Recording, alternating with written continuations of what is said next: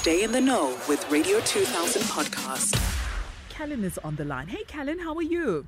I'm good, thanks. And how are you? I am fantastic. Now, we opened up the lines and many women called in with different experiences. And I'm going to share some of those experiences that we received also on our social media platforms, right? So Anonymous, right, sent us a message saying that she is an only child and she regrets having her son, who is now 2 years old, because she didn't think that the motherhood journey would be this lonely. And she put a lot of her dreams on hold and is struggling to get them going now because she's taking care of her son. How can she get over this feeling? I'm sure a lot of moms, have to make a lot of sacrifices when it comes to their children.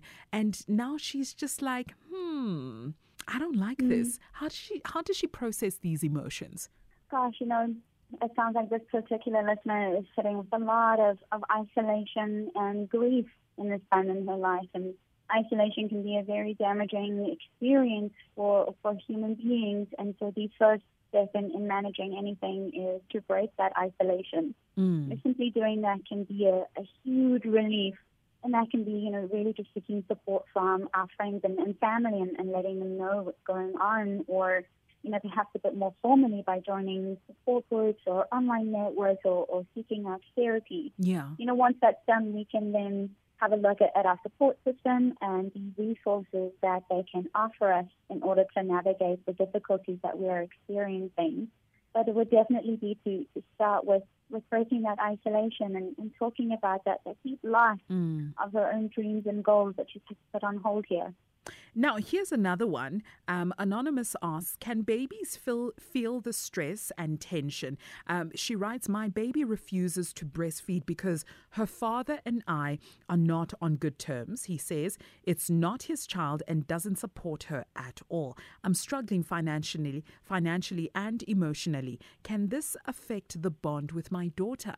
Definitely, babies are sensitive. There is even research out there that tells us that babies, even in their first year of life, can understand things that are being said around them and things that are happening around them. The household that they belong to will definitely be experienced by a baby and will definitely have an impact. But I will also say that it goes a step further, that when we feel stressed ourselves, it can make it really hard for us to have connections with other people. It impacts our ability to create intimacy, to be emotionally and mentally present in our relationship, and it can limit our capacity for giving time and effort to the people around us. So I think in both directions, a stressful household is definitely going to impact a bond that we can form with our child, both the stress that we are feeling, but also the stress that our baby feels. We've got another question from Queen. Queen is almost due, and the father of the baby has blocked her everywhere since finding out that she's pregnant. She got retrenched and received 4,000 Rand from the package, which she's currently using to prepare for the baby's arrival. How does she emotionally and mentally stay strong for the child? I think when we're making that transition from being a person to a parent, we become so focused on the baby and the baby's needs that sometimes we lose sight of ourselves and our own needs. In reality, we cannot look after other people if we haven't looked after ourselves as well. And so when we want to stay emotionally and mentally strong for other people in a crisis, we have to start with looking after ourselves first. And this can be really, really simple by, again, turning to friends and family or therapy support groups, but also just making sure that we are practicing our own self-care, that we take care of our own needs, that we make sure that we are rested and eating. We are looked after so that we can have the capacity to be present for our children. Let's talk postpartum depression, right? How does a woman recognize that in actual fact, I am experiencing this? Because first-time mothers, there's a lot of emotions. You're overwhelmed, you're excited, you're anxious, you're scared, all sorts of things. But how do you then identify that, no, this feeling is postpartum depression? Postpartum depression can look very different for many different people. When people hear the word depression, they think automatically that it must be feelings of sadness and crying a lot. But in reality, it can look very different. For some women, they experience an intense numbness, that they don't have any emotions at all. find it hard to connect with their loved ones and with their babies.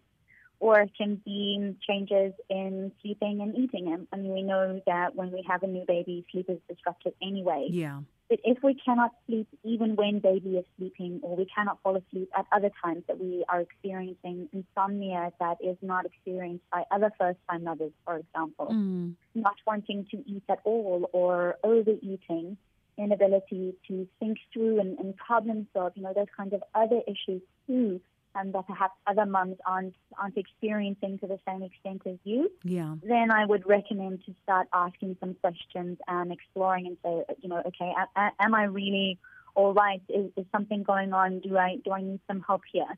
But I think it is to ask ourselves and constantly sit and reflect and see if we're needing a little bit of extra support. Yeah. And should a mother feel bad for not getting it right the first time? Is it okay for this journey not to come naturally to some mothers? Because the automatic assumption is that the minute the baby is in your hands, you automatically know what the baby needs, know the right things to do. Is it okay not to know? In reality, all babies are different, and they're all going to have different needs. If we think about dating somebody and getting to know them, we have to get to know their likes and their dislikes, how they take their morning coffee, what are their favorite foods, and that takes a lot of time, and it's the exact same thing with our babies. It takes time to figure out what they need from us. It takes a lot of exploration and curiosity. We're not born with the innate knowledge of how to do the perfect swaddle or how to get them to immediately latch or what the perfect sleep schedule is for our child. This is a huge period of learning and refinement, and that's not going to be a quick or easy process. So I would definitely say that it is perfectly all right for it to take some time and some trial and error. And let's talk about some of the changes that come with motherhood and how dramatic that can be, because I'm no longer Ndombi, but I'm Langa's mom. I am Taffy's mom. I am, Butlali's mom. My identity is now intertwined with these little human beings that I've brought to the world. How does a woman now negotiate losing her identity and no longer being Ndombi, the broadcaster? That is a very good question. It's a massive adjustment. Like you said, we've added this whole new role to who we are. We've added this whole new element to our sense of self, and that shift can be really, really hard to navigate. We have changes in relationship dynamics across all contexts, with our romantic relationships, our friendships, our work relationships, how people see us and the expectations that they have of us become colored by this new role that we have, and the focus often becomes on the baby and not the person. And I think that it can be very easy for moms to get sucked into that, to, play mom and play this person's mom. And really the important thing is to make sure that we spend time on ourselves, to spend time reconnecting with the things that make us an individual beyond this new role of being so-and-so's mom. Before I let you go, I want to touch on mom guilt, because you mentioned the fact that we need to look after ourselves, which means maybe occasionally a spa date, maybe occasionally leaving the kids with someone and going for a cup of coffee just to fill your cup up. But a lot of women still feel guilty for looking after themselves. If you had to advise a first-time mom, especially one that is feeling guilty about trying to claim back some sort of their lives, what would you say to them? Gosh, that sense of guilt that many moms feel can be hard to navigate.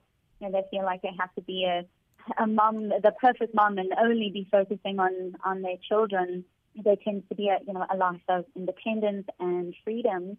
They've got these new responsibilities and sense of accountability. Whole lifestyle change, routine changes.